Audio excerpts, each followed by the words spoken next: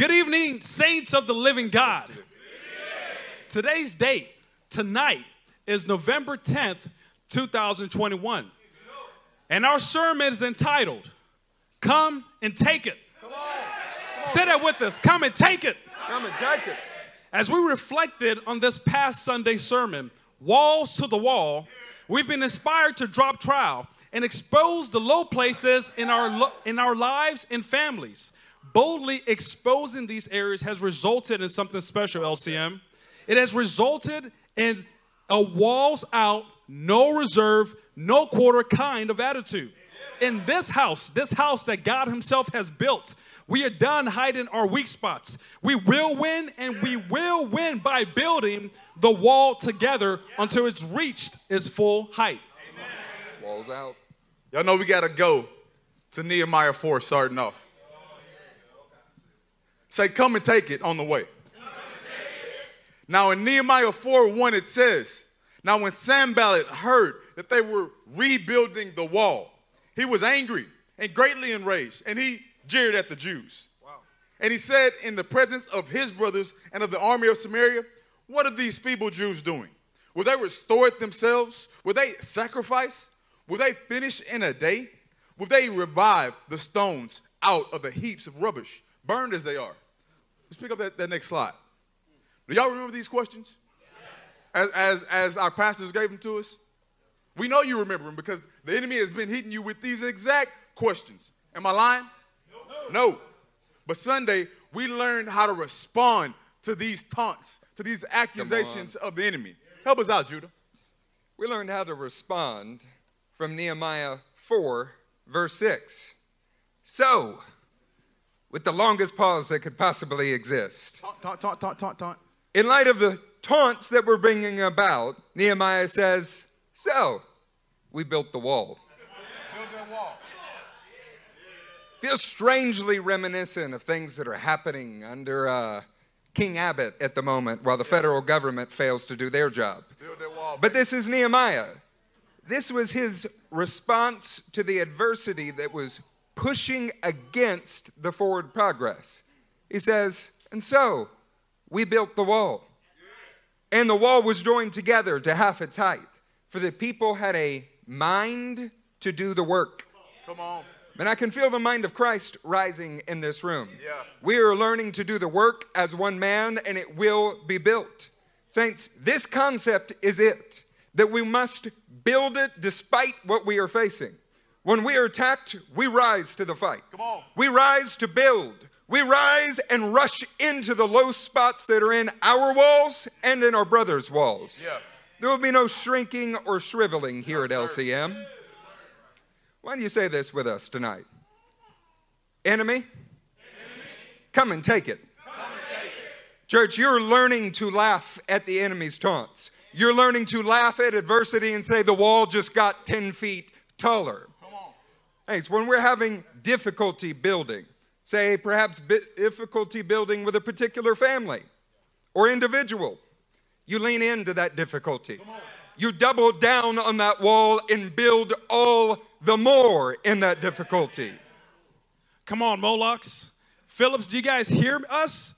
We will fight to restore the wall. We do not stop there. We build it higher. We set a permanent weekly meeting that says to the enemy, you are unable to break us and we shall not bend. Instead, the wall is going to get that much higher. We learned on Sunday that it is in this fact of building the wall that inspires attacks, but it also is the solution. Come on. See, church, we will build until we have shut out the demonic lies and threats of Sanballat and Tobiah. And our unity will bury their attacks. See, just like Jesus said, you go tell that fox, I will cast out demons today, tomorrow, and on the third day, I will reach my goal. LCM, we say we will build today, tomorrow, and we will reach our goal. Amen. And that was just Sunday. Come on. How about Monday? Now, Monday was a very light, skimp shallow overview of the book of Daniel, was it not? Was it light and shallow? No. You better tell the truth. Monday was a light overview, but there was some serious building going on. we look at the loyalty and brazen faith of a unique man named Shammah. In 2 Samuel 23, picking up in verse 11. You're going to want to turn there. Say, come and take it. See, Shammah had a come and take it kind of attitude. And that's the same attitude that our heavenly Sabaoth is giving us in this house. It says next to him was Shammah, son of Agee, the Hararite. When the Philistines band together at the place, there was a field full of lentils. Lentils, Judah. Judah's favorite. Field full of beans. He said, tell the truth. Israel's troops fled from them. But Shammah took his stand in the middle of that field. He defended it and struck the Philistines down. And the Lord brought about a great victory that day. Oh, come on. Have you guys been blessed by Shammah's life? Yeah. Okay, note that we hit on Monday that we wanted to reemphasize in light of our corporate body is that to others it may have seemed little better than a patch of weeds or a field of beans, which if you don't know, the Stevens do not value highly. Something definitely not worth fighting for.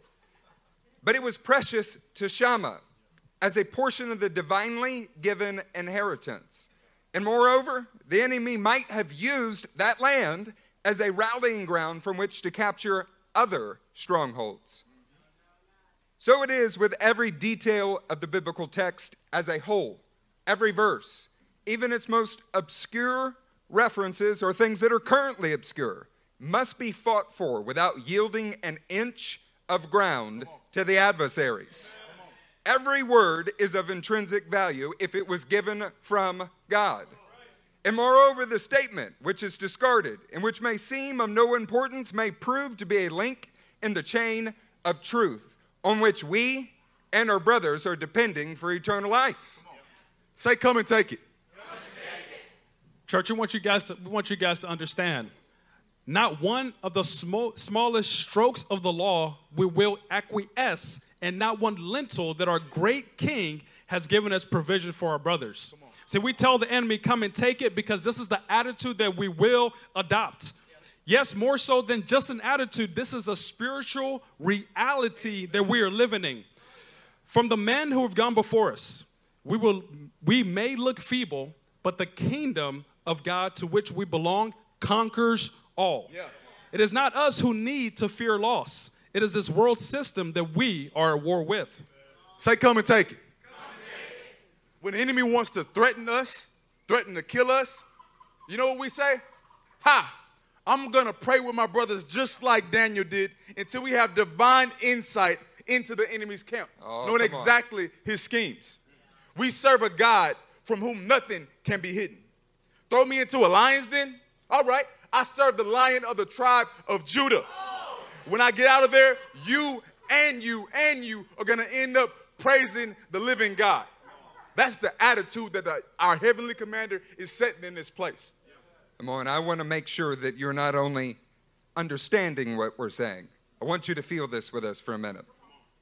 Have we not been pressed a little more on every side as we've been walking in this whole unity thing?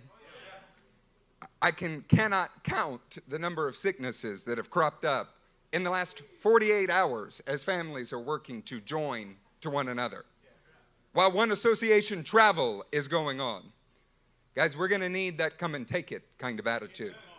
This is not one lentil, not one square inch of ground will you take. We are doubling down on this process.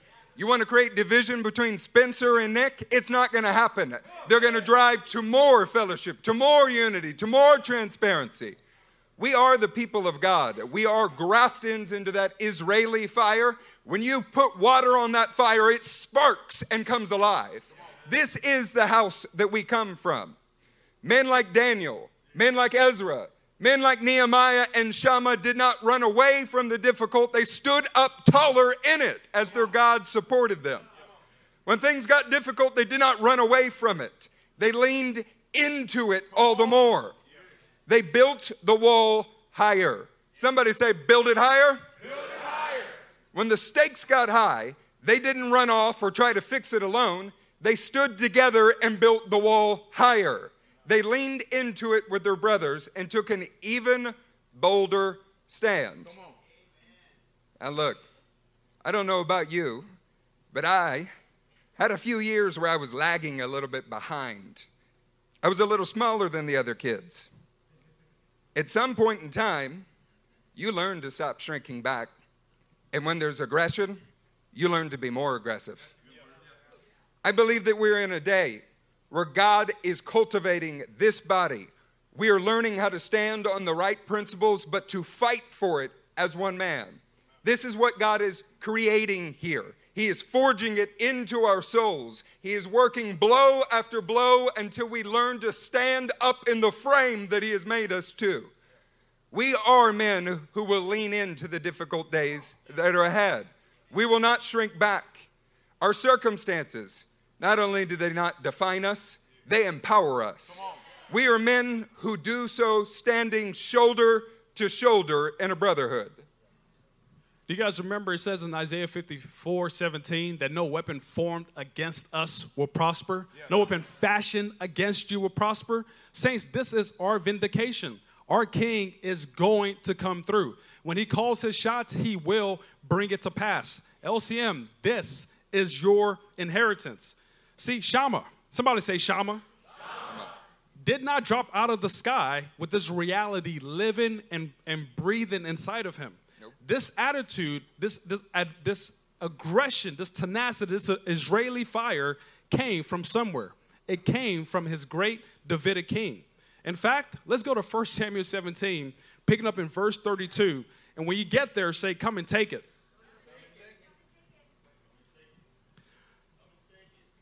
Check this out.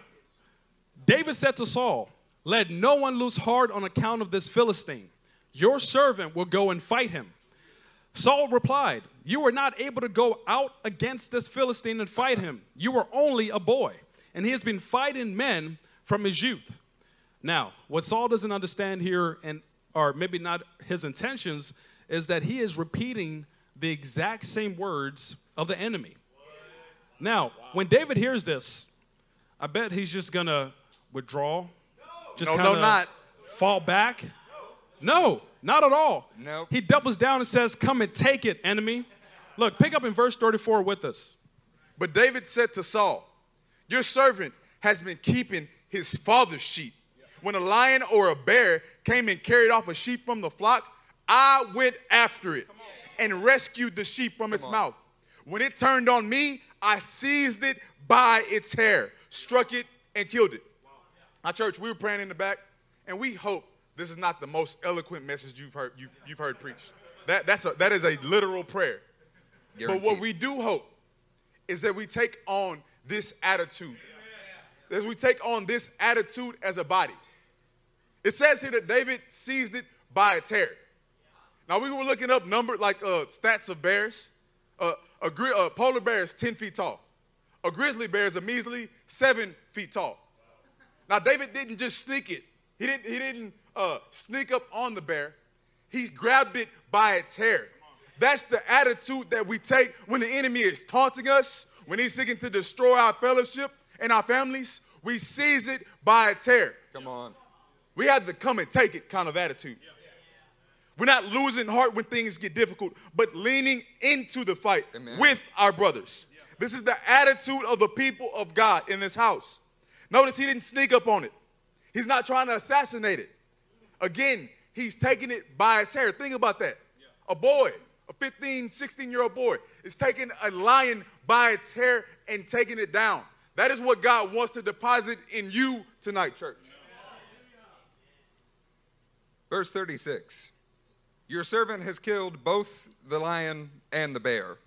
This uncircumcised Philistine will be like one of them, because he has defied the armies of the living God. It's your first little hint that he's counting on something beyond the natural. Yeah. The Lord who delivered me from the paw of the lion and the paw of the bear will deliver me from the hand of the Philistine. Yeah. He chased the lion and he chased the bear down and put them down. He demonstrated a loyalty to his father and brothers. Think about it for a moment. He would have been the last to inherit any of the sheep that he was guarding as the youngest. He would have been the last to benefit from anything that he was risking his own life for. He was the youngest to whom the inheritance did not belong, but he was the most loyal to the family. Wow. Wow. He was that gangly little brother, not an Atlas training for war, not a 6'5" muscle-bound Adam Cora, but a boy that had a holy tenacity. One that was not willing to put up with one sheep being stolen. More than rescuing the one sheep, he wanted to ensure that the beast that devoured the sheep was put down, never to rise again. I don't know how you view yourself this evening, but I do know what spirit our kingly Father has. One that takes any man who is willing to walk with him and makes him like the Son of David. There's not one person in this room that cannot cultivate this attitude. In fact, you must, you can, and we will together. Because our God has seen fit to square us off against lions, bears, and coming giants. David stood the least to gain, but his concern was not with his own walls, his own protection, his own prosperity, but building the walls and protection of his family. Church, this is my family. I hope this is your family as well. His motivation was protecting his brother's inheritance above all else. So David killed Goliath, yes? What else did he do? He cut his head off. You got to ask yourself, was that really necessary? Really? See, he killed Goliath, and then he made him dead. Why the aggression? Why such tenacity, right? How many people have come into LCM like, do you guys have to be so aggressive? Yes! This is the attitude. This is what we most cultivate. In fact, Luke chapter 16, verse 16 explains this perfectly. It says, the law and the prophets were proclaimed until John. Since then, the good news of the kingdom of God is being preached, and everyone is forcing their way into it. This is how the kingdom of God advances, church. This is how we are going to advance, and this is how we're going to take that yellow region of Aswan. Come on. See, this fiery Israeli aggression is the constitution of our Davidic king, and we are learning to imitate, to walk, and to embrace it here in this body. This is how men like Shammah became what they were. That's a good word. He imitated the Davidic king. Why do we go so hard? Why do we go after the things of God the way we do? Because our king demands it. 1 John 3 says, the reason the Son of God came was to destroy the devil's work. That is spiritual aggression. That is holy savagery. That is what God is calling and cultivating in this body. Do y'all want that kind of Israeli aggression? That spirit of the Davidic king? Good, because it's why you're here. Nehemiah was a shepherd of Israel, much like David, and he had a similar approach. And one of my favorite chapters in the Bible, Nehemiah 13, we pick up in verse 23. Say, come and take it as you go there. It says, moreover, in those days, I saw men of Judah who had married women from Ashdod. That would be bad. Ammon and Moab. Either way, they got to go. Praise God. Half of their children spoke the language of Ashdod or the language of one of the other peoples and did not know how to speak the language of Judah. I rebuked them, called curses down on them. I beat some of the men and pulled out their hair. Whoo, that's aggressive, ain't it? I made them take an oath in God's name and said, you are not to give your daughters in marriage to their sons, nor are you to take their daughters in marriage for your sons or for yourselves. That's aggressive. He had a little bit of Israeli aggression. But that is the kind of aggression that the Davidic king has. He guarded his brothers and built the kingdom. See, Nehemiah had an attitude. Just like Moses told Pharaoh, not one hoof left behind. Nehemiah said, not one brother left behind. Not one calling left behind in this body. Not one family left behind in the wakes. No, we are all growing and we're building up that wall side by side. He built the kingdom, and he didn't just chase the lion of sin, but he grabbed it by its hair and struck it, even if it was his brother. Let a righteous man strike me. Was that really necessary? Yes. He set men in positions and posted guards. He set up God's government in Israel. Nehemiah, like David, understood that the kingdom of God could not be advanced through passive, pusillanimous responses. It couldn't be advanced by running away from troubles. No, you had to lean into it. It couldn't be advanced by, let me just go and do this all on my own, by myself. A little bit of toxic independence. No, Nehemiah leaned into his brothers and posted guards. Come on. Nehemiah goes on to entrust the men to guard the gates in areas of vulnerability, much like us guarding or lowering our walls so our brothers might help us.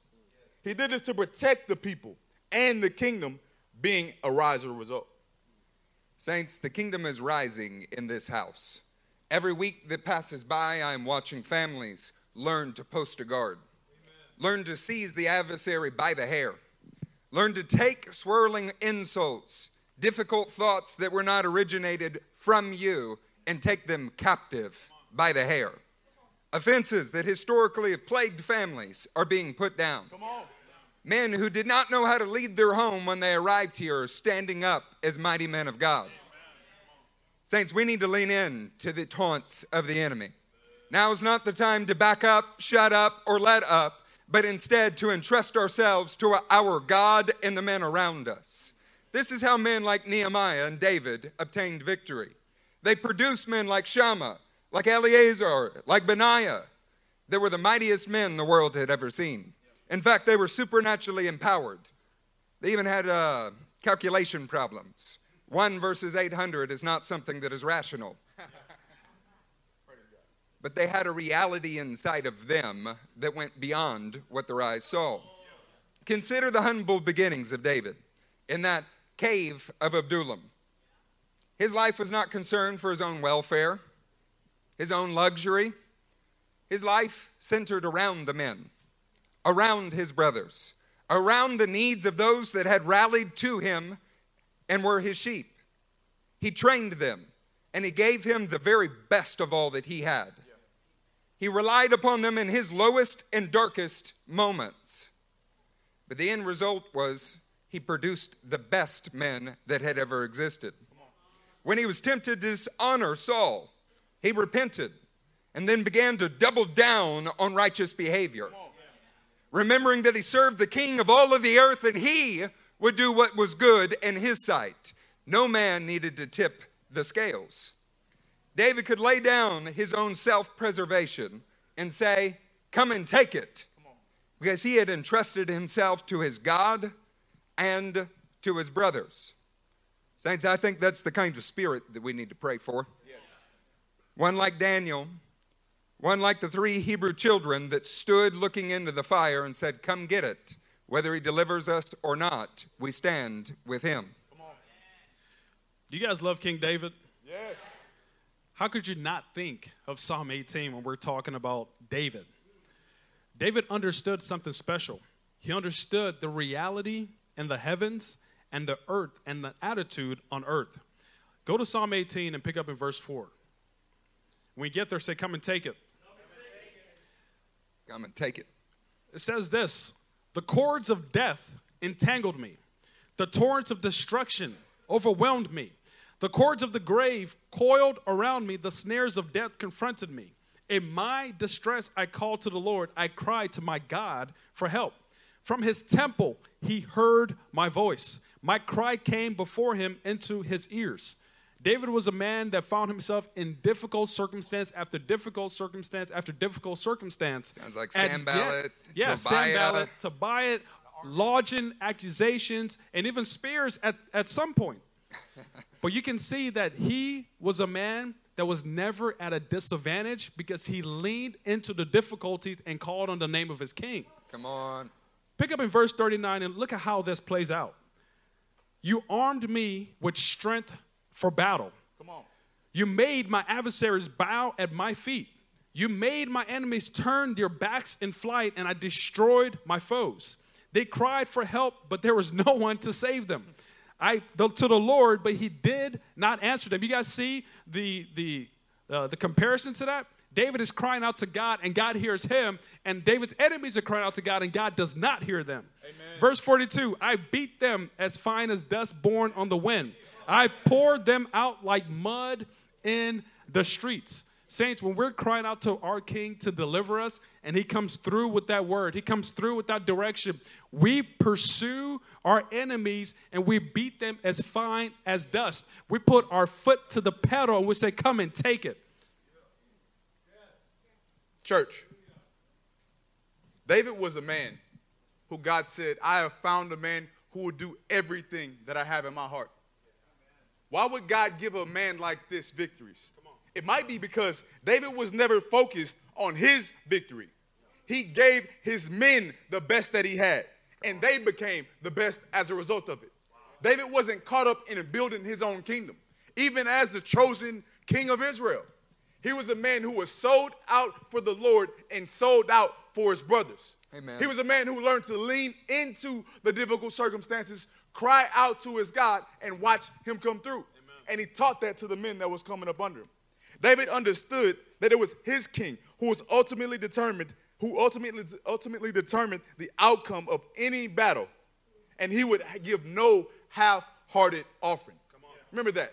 David paid full price for everything that he did for the Lord. Church, we want to encourage you. We want to encourage our family here that God hears your prayers, and he is watching you lean into the difficult things. Paul Rosales, he is watching you lean into the consistency that is yours, brother. Right? He is watching you lean into the body and press in like no time before. The Lord is watching this. And he is going to help you double down. Amen. He is going to help you give all to build the wall with your brother and shut out the enemy. Yeah. We will not stop with victory, but we will beat the enemy as fine as the dust, just like the Davidic king. You guys understand what we mean when we say we will not stop with victory? We will beat the enemy as fine as the dust. Yes. We're talking about driving it in the earth so far that we create relationships that cannot be broken even when separated by continents. Come on. We're talking about overcoming victory in your workplace now that we're able to actually endure the persecution that the Bible promises us. Come on. That everything that the Word of God says are true of the people of God would live within us.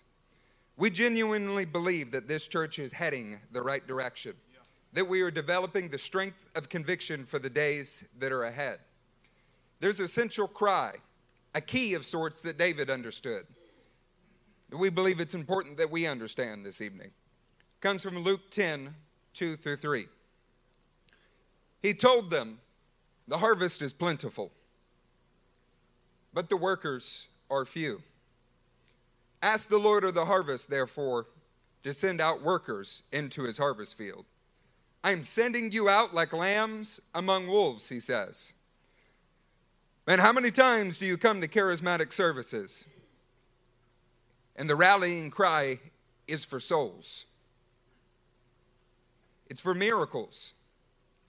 God, show that you are with us by your outward testimony.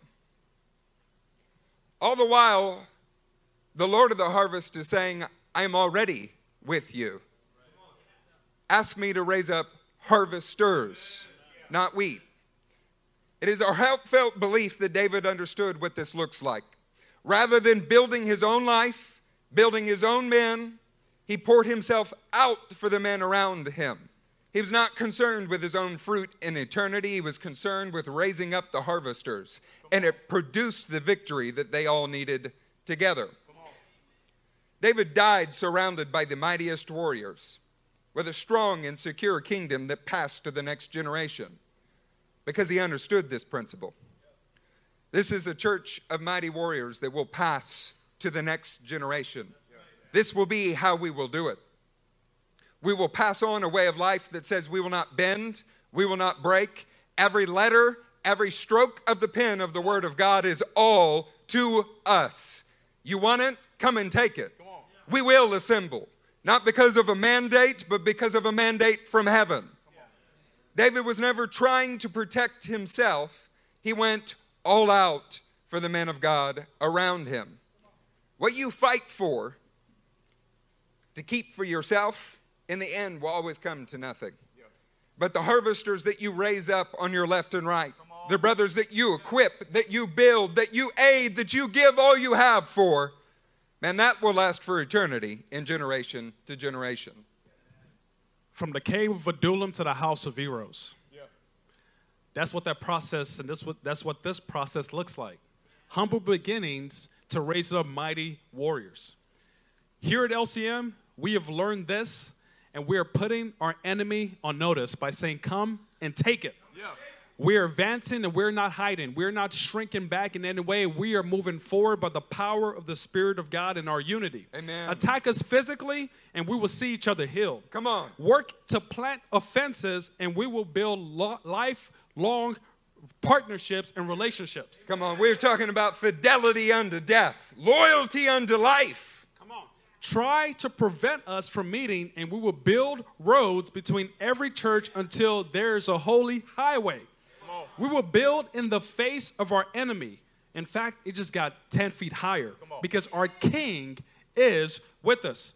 Come and take it to the enemy. This is the attitude that we must have. So say that with us. Come and take it. Come and take it. See, David was an extraordinary king who leaned into the fight. He leaned into righteous behavior, and he put his men first. Come on. He understood that the favor of God is always, say always. Always. Always with the collective body, among the tribe, and between the brothers. Yeah. Turn with us to Numbers 23 and say, come and take it as you go. I can't wait on you. No misfortune is seen in Jacob. No misery in Israel. Their God is with them. The shout of the king is among them. Come on. Church, the LXX says the honorable among the archon are with them.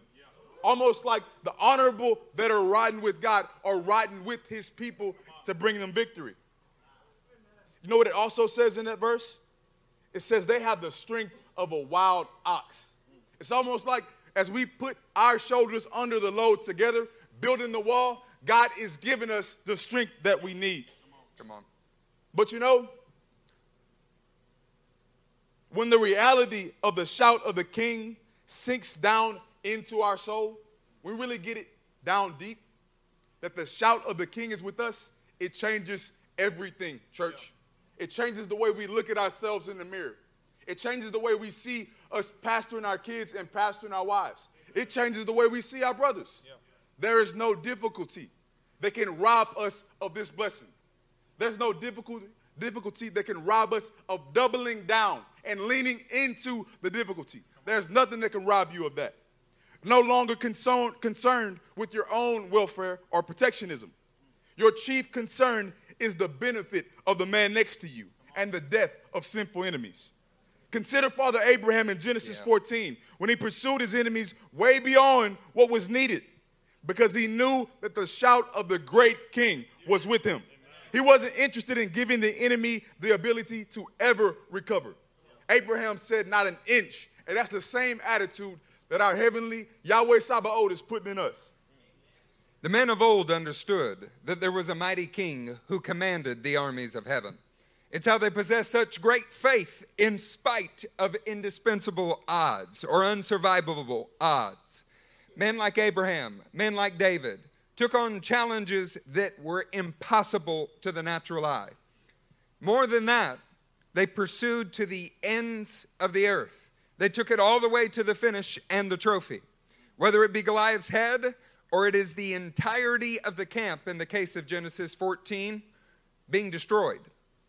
What we want you to understand this evening is the way in which that should change your reality, your perspective. That Cody Stevens is a part of a body that has the shout of the king. The imagery being the king is the one rallying those armies of heaven.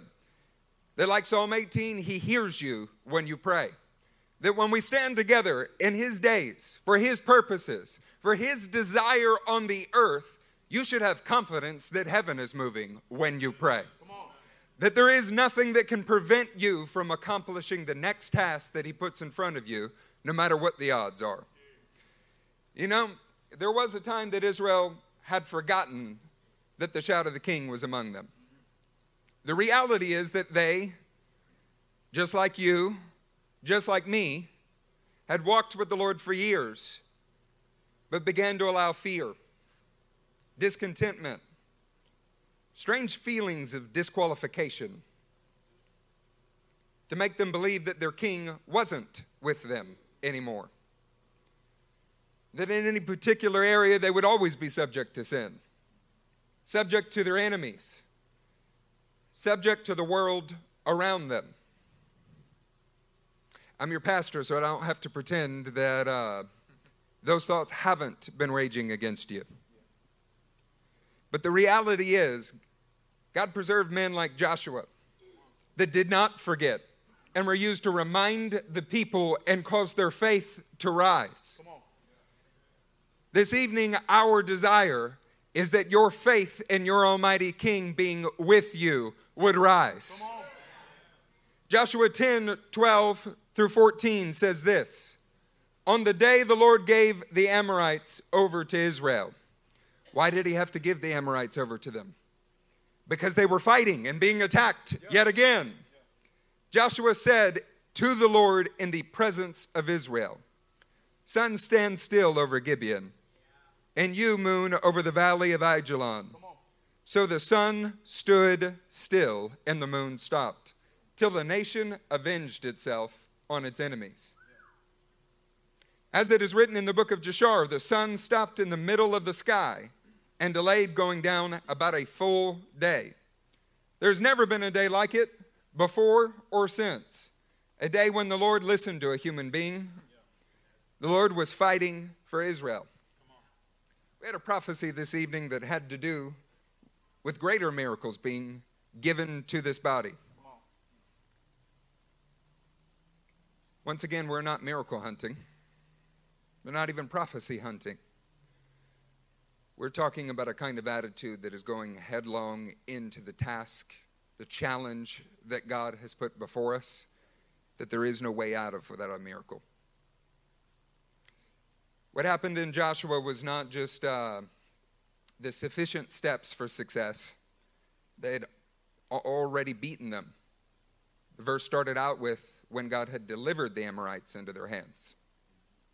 No more barely meeting the bar. No more sufficient steps. We're determined to dominate. We're talking about the kind of prayer life that is, we fix this situation, but I want to go so much more than fixing the situation. I'm obtaining some victory in this area, but I want so much more than to keep these things at bay. I want to dominate. God, would you cause the sun and moon and stars to pause for just a minute so that we might cultivate something more here? Man, I saw some spark of the gospel in this man's eyes, but that's not how far I want to go. I want to see him speaking in tongues. Cultivating something inside of us that was like the patriarchs of old who remembered that the shout of the king dwelt among his people. That Tom and Martha Powell remember that the shout of the king is among them and no day has to be an ordinary day. That the difficulties that are before them are just an opportunity for a greater miracle than what you've seen in the past. I think it's probably best we read Psalm 91. Psalm 91, pick up in verse 13, says this: You will tread on the lion and the cobra. You will trample the great lion and serpent. Because he loves me, says the Lord, I will rescue him. I will protect him, for he acknowledges my name. He will call upon me, and I will answer him. I will be with him in trouble. I will deliver him and honor him. With long life, I will satisfy him and show him my salvation. Church, how beautiful is this psalm? As our pastor was preaching his heart out, I was thinking of something. Most boxers are looking forward for the bell to ring, to call the round. Wouldn't you think it's strange for a boxer to say, no, I want this round to go as long as possible? Yeah. That's why men like Joshua are asking God, Lord, we want to drive our enemy to the ground. Give us the time that we need. We're not, LCM, we're done with looking for seasons just to pass. We're asking our God to help us to not just grin and bear it, but to thrive and to be joyfully impactful in the midst of it. Psalm 91, the Lord himself says this: because he loves me. This is first and foremost to Israel. And as this Gentile graftings that we are, we know that he loves us. He hears us, he listens to us, and he responds to us here in LCM. See, we've had medical reports that said that you cannot have children, and yet we have children. Yeah, we do. We've had things come our way saying that you cannot do this or try to disqualify our fixed value, and we are still here. Church, we have to take on the attitude to tell the enemy, come and take it. We have to lean into this. And the truth is, we are leaning into this. In fact, when we think about Israel, we think about the tribes of Israel, we think about their unity. Look at how Isaiah 11 depicts their unity, picking up in verse 13. It says, Ephraim's jealousy will end, and Judah's hostility will be eliminated. Ephraim will no longer be jealous of Judah, and Judah will no longer be hostile towards Ephraim. They will swoop down on the Philistine hills to the west. Together, they will loot the people of the east. They will take over Edom and Moab, and the Ammonites will be their subjects. Church, this is what happens when the people of God unify in the fight, determined together to win or die, or if need be, win and die. Come on. This is what happened. The Lord joins it, and they swoop down on the enemy. God is raising us up to take back captives. Can Amen. captives be taken back from the fierce? Yes. They will be taken back from the fierce because God is uniting the clans. He's uniting the tribes, and he's causing us to build up the walls even higher. Let's take some practical action items. I mean, like daily hand-to-hand combat kind of level. Like how we're going to do this tomorrow until we win. I'm going to read to you out of Ezra 8:28. I said to them, you as well as these articles are consecrated to the Lord. Saints, you are consecrated to him. Yes. You're here because he spoke to you, because he drew you, because in the filth that you once existed in, he decided to lift you up. Because you love him and he loves you. You're consecrated unto him. The silver and gold are a free will offering to the Lord, the God of your ancestors. Guard them carefully until you weigh them out in the chambers of the house of the Lord in Jerusalem, before the leading priest and the Levites and the family heads. Then the priests and Levites received the silver and gold and sacred articles that had been weighed out to be taken to the house of God in Jerusalem. Ezra weighs out the holy things here to his brothers. Ezra was the one that was ultimately responsible for the holy things. He was the one who took charge of them between the king and Jerusalem. These things that were precious to him, sensitive to him, and areas that he desperately needed help with. Saints, you are consecrated to God, and there are areas of precious, holy things, revelations and decisions that are gut-wrenching, that must be weighed out into the hands of the brothers around you. Ezra had a holy mission filled with opposition. He declined to request help from the Gentile kings of the day who could have provided Calvary. Instead, he weighed out the weight of the holy things into the hands of the holy men. Saints, this is how we accomplish the mission of God. Your thoughts about your mezuzah, about your family banner, about how you should interact with your lost relatives in the coming days during holidays.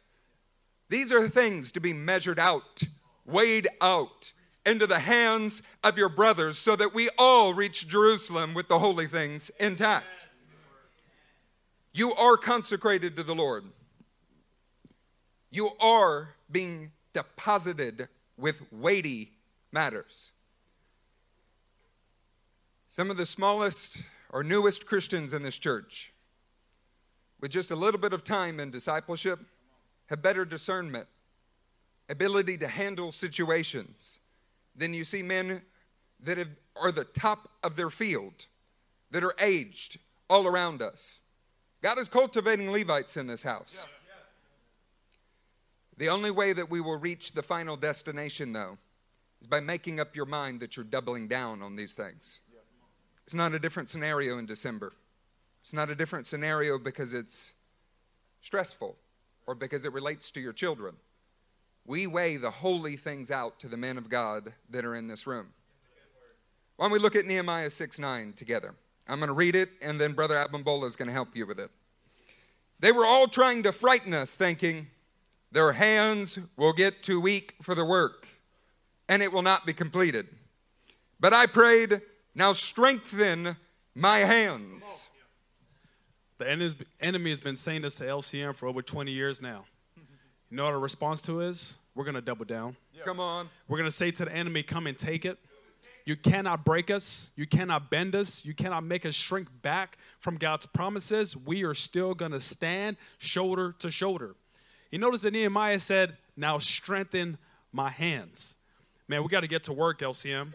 When we are entrusted with the holy things, our weak, feeble, embarrassing things, the most sensitive parts of us, we find what we need by exposing those things to our brothers. That's how we find strength. This is what we experienced on Sunday when we're talking about inviting our brothers into those lowest points of our wall. Have you guys been strengthened since then? Yes. Man, in fact, speaking of that, I had Marlon share a word with me at lunch today, speaking to a low area of my life. Come on. Brother, thank you for that. See, LCM, what we need is not the sensation of fighting just to fight. No, not at all. We need to lean into the fight and lean into the brotherhood that God has blessed us with. So we can't just sing songs like, I'll die for my brother's vision, let's stay on the ice. No, this is a living reality here in this body. We're going to do it. Come on. Y'all repeat this with me. Say, we don't need the fight to end. We don't need the fight to end. We need more time. We need more time. That's a good word, brother. It's an extraordinary thing when we lean into the brotherhood, not away from the brotherhood in difficult circumstances. As we aim towards a close, we want to take you on a journey into the book of Esther, a beautiful love story with the queen and the king. Yeah. Esther 3, verse 5 says, when Haman saw that Mordecai would not kneel down and pay him honor, he was enraged. Yet, having learned who Mordecai's people were, he scorned the idea of killing only Mordecai. Wow. Instead, Haman looked for a way to destroy all Mordecai's people, all the Jews, throughout the whole kingdom of Xerxes. So you know what's happening here. An edict has been issued for the destruction of the people, of the Jewish people. And once an edict goes forth, you know that it cannot be rescinded. It cannot be taken back. Come on. This has been the case before Haman's time. That was the case that was going on while Haman was in power. And it's going on since then. There's always somebody looking to take out the people of God, looking to separate them and pick them off. Almost like a roaring lion that's looking for those he might devour. We've seen it time and time again. Those who are moved by another spirit that hate Israel, they also hate those who are grafted into Israel. It's true. Pick up with us in Esther 8. Verse 11. The king's edict granted the Jews in every city the right to assemble and protect themselves, to destroy, kill, and annihilate any armed force of any nationality or province that might attack them, and their women and their children, and to plunder the property of their enemies. Esther's efforts did not eliminate the fight. The edict that was issued in chapter 3 could not be repealed. It could not be rescinded. But rather, Esther's efforts empowered her people to take up arms against the oppressors. The original edict of opposition from Esther 3 had been cast and could not be rescinded, but the people of God didn't need it to be rescinded. You guys beginning to track with us? Instead, they needed to arm each other with weaponry from heaven. They needed to be equipped with the storehouses of what God would provide. Man, when you think about prayer, prayer is not that circumstances would be alleviated. It's that we would take up the weaponry of heaven's armament. The fight is not going anywhere, LCM, but we do not need it to. Amen. Not day, not tomorrow, not any time. You are a holy people and you've been entrusted with holy things. What you need is to fight alongside your brothers with a come and take it kind of attitude.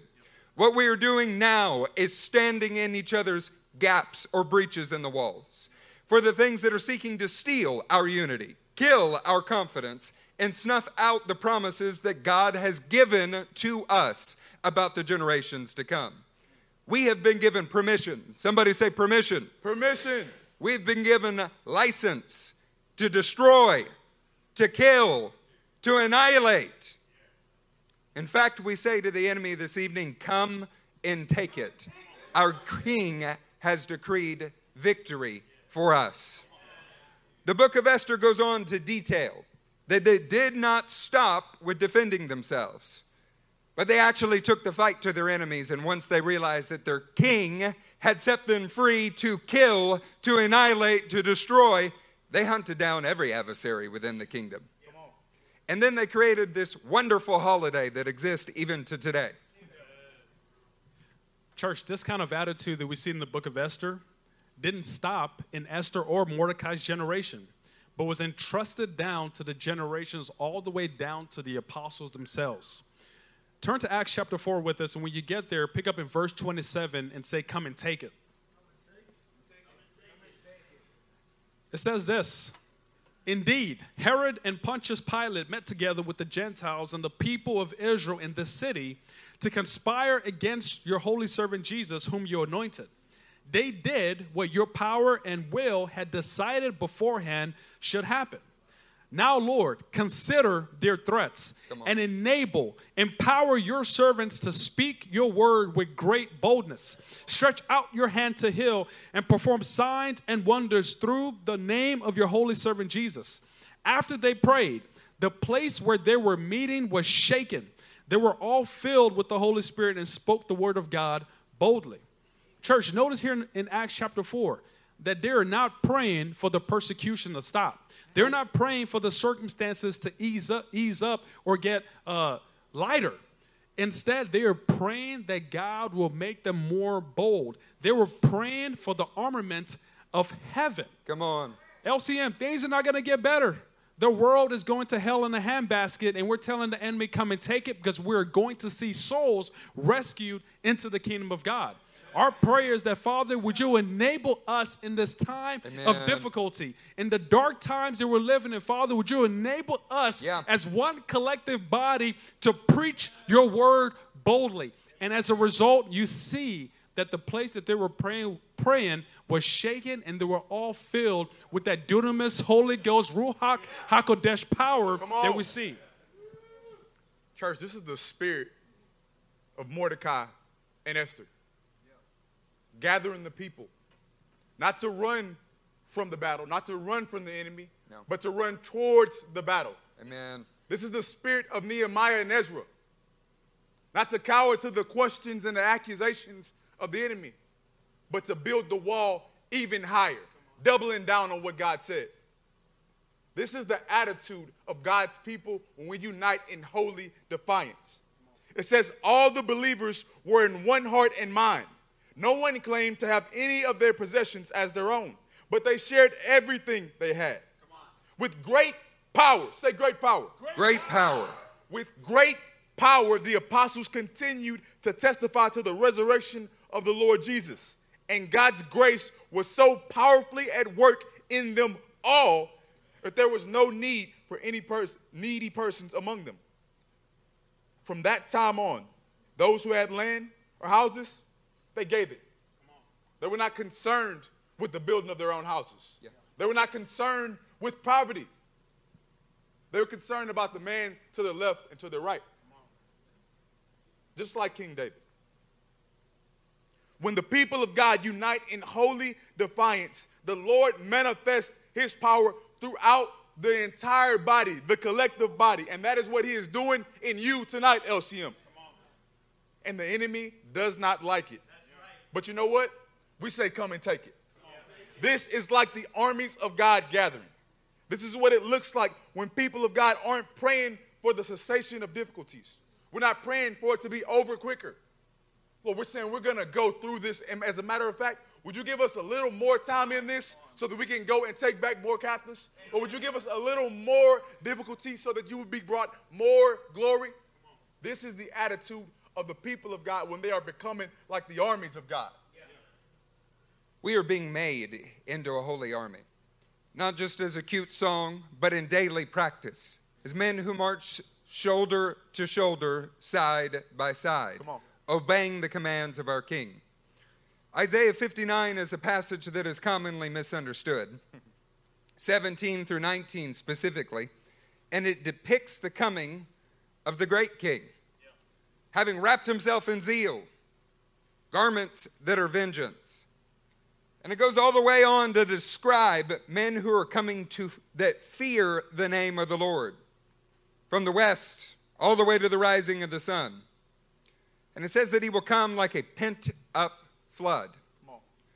Saints, what is beginning to rise in this house is of the nature of the King that we serve. Something of his rising zeal for his house. That pent-up flood is rising inside of you. You can no longer stand by and sit back idly because you belong to his army and to his kingdom. Revelation 17:14 says this, they will wage war against the Lamb. So they built the wall. But the Lamb will triumph over them because he is Lord of lords and King of kings. And with him will be his called, chosen, and faithful followers. The nature of this coming King is rising in us this evening. Come on. Church, you will lean into the difficulties ahead. You will learn every day more and more to entrust your life to your brothers. And you will be with him on that day, called, chosen, and faithful in his sight. Turn to Acts 20 with us, picking up in verse 24.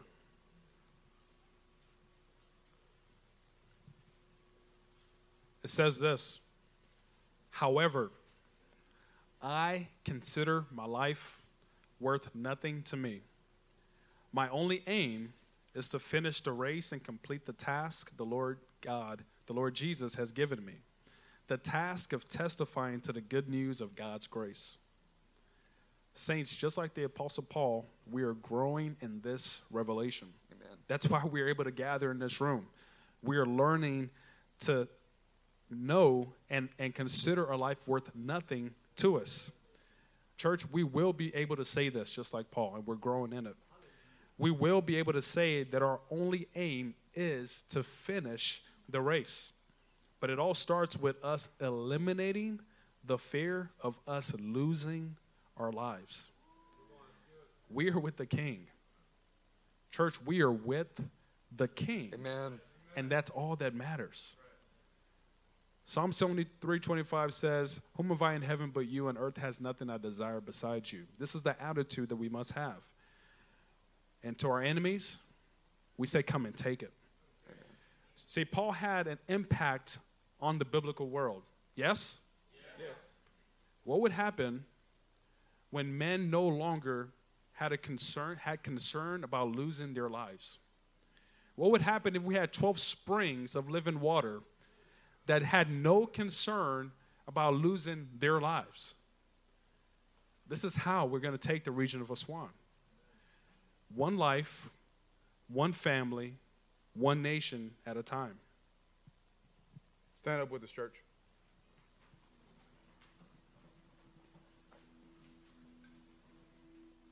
Praying that the spirit of Ezra, Nehemiah, of David, King of Israel, will not just be something that we read about and are encouraged about. The Lord has given us an opportunity to see it today, to walk in it.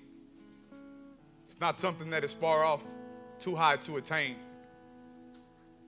It is for people who call on the name of their God. And that is who you are, LCM. We're going to build the wall higher. Leslie Spikes, you're going to build the wall higher. Warren, you're going to build the wall higher. And we're going to do that because we have no care for ourselves. No care for how we're seen, no care for how we're viewed, no care for what we have to sacrifice. But we want to see the kingdom built up. And when the people want to see God's kingdom built up, the Lord builds them up and he builds them together. We proclaim him admonishing and teaching everyone with all wisdom, so that we may present everyone perfect in Christ. To this end I labor, struggling with all his energy, which works so powerfully in me. Church, we're going to waste our strength. We're going to give all. But you know what we're going to find in that? His power at work in us. So as you come down to this altar tonight, we're not coming down here to mourn. We're coming down here again to lay down our lives. We're coming down here pledging to not have no concern for ourselves, but only concern for the man next to us. And when we do that, you know what? The Lord's power is going to move in his body. We're going to see those miracles. We're going to see those signs and everything that comes along with it. But what's going to happen is that our walls are going to get higher and higher. We're going to look at the enemies. We're going to say to those 5 accusations, hey, come and take it. Because I got my brothers with me. We know who we are. We know what God has put us here for. Does that sound like something that you want to be a part of? That's what you already are. You are the family of God, and we're going to do this together. So as we worship, cry out to the Lord. Lay down your life anew, again, and pick up the concern for your brother. We're going to be filled with his power that's working perfectly in us. Mighty God, we love you, Father, and we thank you for the man to our left and to our right. Lord, we lay down our lives. We lay down our concerns, mighty God. Lord, we double down on what you've told us to do, Father. Lord, we're going to lean into the difficulties, and we're going to do it with our brothers, Father. Lord, we say empower us, but more than that, empower the man to our left and to our right.